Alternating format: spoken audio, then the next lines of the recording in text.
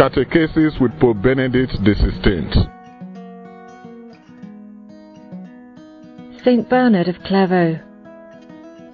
Papa Benedict's Catechesis on Wednesday the 21st of October 2009. Dear brothers and sisters, today I would like to speak about Saint Bernard of Clairvaux, called the last of the Fathers of the Church, because in the 12th century he once again renewed and made present the great theology of the Fathers. We do not know in detail about the years of his childhood. We do know, however, that he was born in 1090 in Fontaine, in France, into a numerous and fairly wealthy family.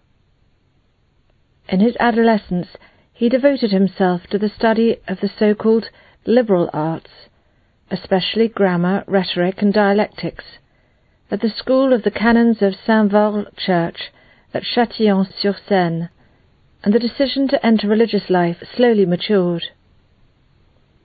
Around the age of 20, he entered Cîteaux, a new monastic foundation, more agile than the ancient and venerable monasteries of that time, more rigorous in the practice of the evangelical counsels. A few years later, in 1115, Bernard was sent by St. Stephen Harding, the third abbot of Cîteaux, to found the monastery of Clairvaux. Here the young abbot, only 25 years old, was able to refine his own conception of monastic life and commit to putting it into practice. In looking at the discipline of other monasteries, Bernard decisively recalled the necessity of a sober and measured life, at table as in clothing and in monastic buildings, recommending the support and care of the poor. Meanwhile, the community of Clairvaux became ever more numerous and multiplied its foundations. In those same years, before 1130, Bernard started a vast correspondence with many people, both important and of modest social conditions. To the many letters of this period must be added numerous sermons, as well as sentences and treaties. Bernard's great friendship with William, abbot of Saint-Thierry, and William of Champeaux, among the most important figures of the 12th century, also date from this time. From 1130 onwards, he began to deal with many serious matters of the Holy See and the Church. For this reason, he increasingly had to leave his monastery, and sometimes travel outside of France. He also founded several women's monasteries, and was the protagonist of a lively correspondence with Peter the Venerable, abbot of Cluny, about whom I spoke last Wednesday. He directed his polemical writings above all against Abelard, a great thinker who started a new way of doing theology, by introducing above all the dialectical philosophical method in the construction of theological thought. Another front against which Bernard fought was the heresy of the Cathars, who despised matter and the human body, despising by consequence the Creator. Conversely, he felt duty-bound to defend the Jews, condemning the increasingly widespread outbursts of anti-Semitism. For this last aspect of his apostolic action, Ephraim, Rabbi of Bonn, addressed a vibrant tribute to Bernard a few decades later. In this same period, the holy abbot wrote his most famous works, such as the famous Sermons on the Song of Songs. In the last years of his life, his death occurred in 1153, Bernard had to limit his journeys, without, however, stopping them altogether. He took the opportunity to review definitively the collection of his letters, sermons, and treatises. It is worth mentioning a rather particular book, which he finished precisely in this period, in 1145, when one of his pupils, Bernardo Pignatelli, was elected pope with the name Eugene III. In this circumstance, Bernard, as spiritual father, wrote to his spiritual son the text De Consideratione, which contains teaching on how to be a good pope.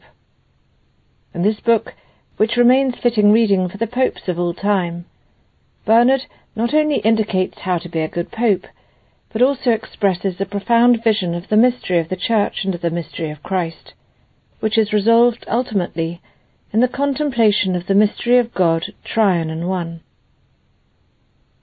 One must still pursue the search for this God, who is still not sought enough, writes the Holy Abbot, but one can perhaps better seek him and more easily find him with prayer than with discussion. So let us here put an end to the book, but not to the search, to being on the pathway towards God.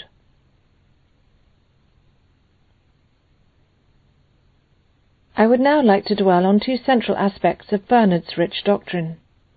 They concern Jesus Christ and Mary Most Holy, his mother. His solicitude for the Christian's intimate and vital participation in the love of God in Jesus Christ does not bring new orientation to the scientific status of theology, but, in a way more decisive than ever, the Abbot of Clairvaux configures the theologian to the contemplative and the mystic. Only Jesus, insists Bernard in front of the complex dialectical reasoning of his time, only Jesus is honey in the mouth, song to the ear, joy in the heart. Mel in ore, in aure melos, in corde jubilum. Precisely from here comes the title, attributed to him by tradition, of Doctor Mellifluous. His praise of Jesus Christ, in fact, flows like honey. In the grueling battles between nominalists and realists, two philosophical currents of the epoch, the Abbot of Clairvaux never tired of repeating that there is only one name that counts, that of Jesus the Nazarene. Arid is every food of the soul, he confesses, if it is not bathed with his oil, insipid if it is not seasoned with his salt. What you write has no taste for me if I have not read Jesus in it. And he concludes, when you discuss or talk, nothing hath flavour for me if I have not heard the name of Jesus resonate there. For Bernard, in fact, true knowledge of God consists in the personal, profound experience of Jesus Christ and of his love. And this, dear brothers and sisters, is so for every Christian. Faith is first and foremost a personal, intimate encounter with Jesus. It is experiencing his closeness, his friendship, his love. And it is only thus that one learns to know him more and more, to love him and follow him more and more. May this happen for each one of us. In another famous sermon on the Sunday in the octave of the Assumption, the Holy Abbot describes in passionate terms Mary's intimate participation in the redemptive sacrifice of the Son. "O Holy Mother," he exclaims, "truly a sword pierced your soul. So deeply has the violence of sorrow pierced your soul that rightly we can call you more than martyr, because in you the participation in the passion of the Son by far surpasses in intensity the physical sufferings of martyrdom." Bernard had no doubts. Per Mariam ad Jesum. Through Mary we are led to Jesus. He attests with clarity to Mary's subordination to Jesus according to the foundations of traditional Mariology.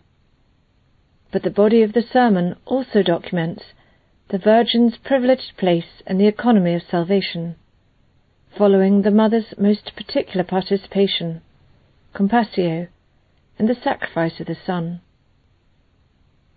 Not for nothing, a century and a half after Bernard's death, Dante Alighieri, in the last canticle of the Divine Comedy, was to put on the lips of the mellifluous doctor the sublime prayer to Mary: "Virgin Mother, daughter of your Son, humbled and exalted more than any creature, fixed term of the eternal counsel." These reflections, characteristic of a lover of Jesus and Mary, like St. Bernard, in a salutary way provoke still today not only theologians but all believers. Sometimes one pretends to have resolved the fundamental questions about God, about man, and about the world with the sole forces of reason.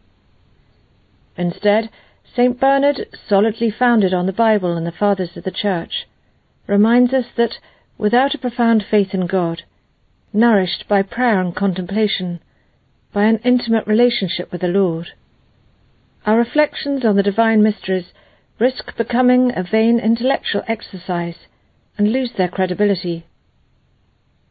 Theology refers to the science of the saints, to their intuition of the mysteries of the living God, to their wisdom, gift of the Holy Spirit, which become a point of reference for theological thought. Together with Bernard of Clairvaux, we too must recognize that man better seeks and more easily finds God with prayer than with discussion. In the end, the truest figure of a theologian and of every evangelizer remains that of the Apostle John, who laid his head on the heart of the Master. I would like to conclude these reflections on St. Bernard with the invocations to Mary, which we read in one of his beautiful homilies. In dangers, in distress, in uncertainties, he says, think of Mary, invoke Mary. Let her never be detached from your lips, let her never be detached from your heart. And that you may obtain the help of her prayer, never forget the example of her life. If you follow her, you will not go astray. If you pray to her, you will not despair. If you think of her, you cannot be deceived. If she sustains you, you do not fall. If she protects you, you have nothing to fear. If she guides you, you do not grow tired. If she is favourable to you, you will reach the goal.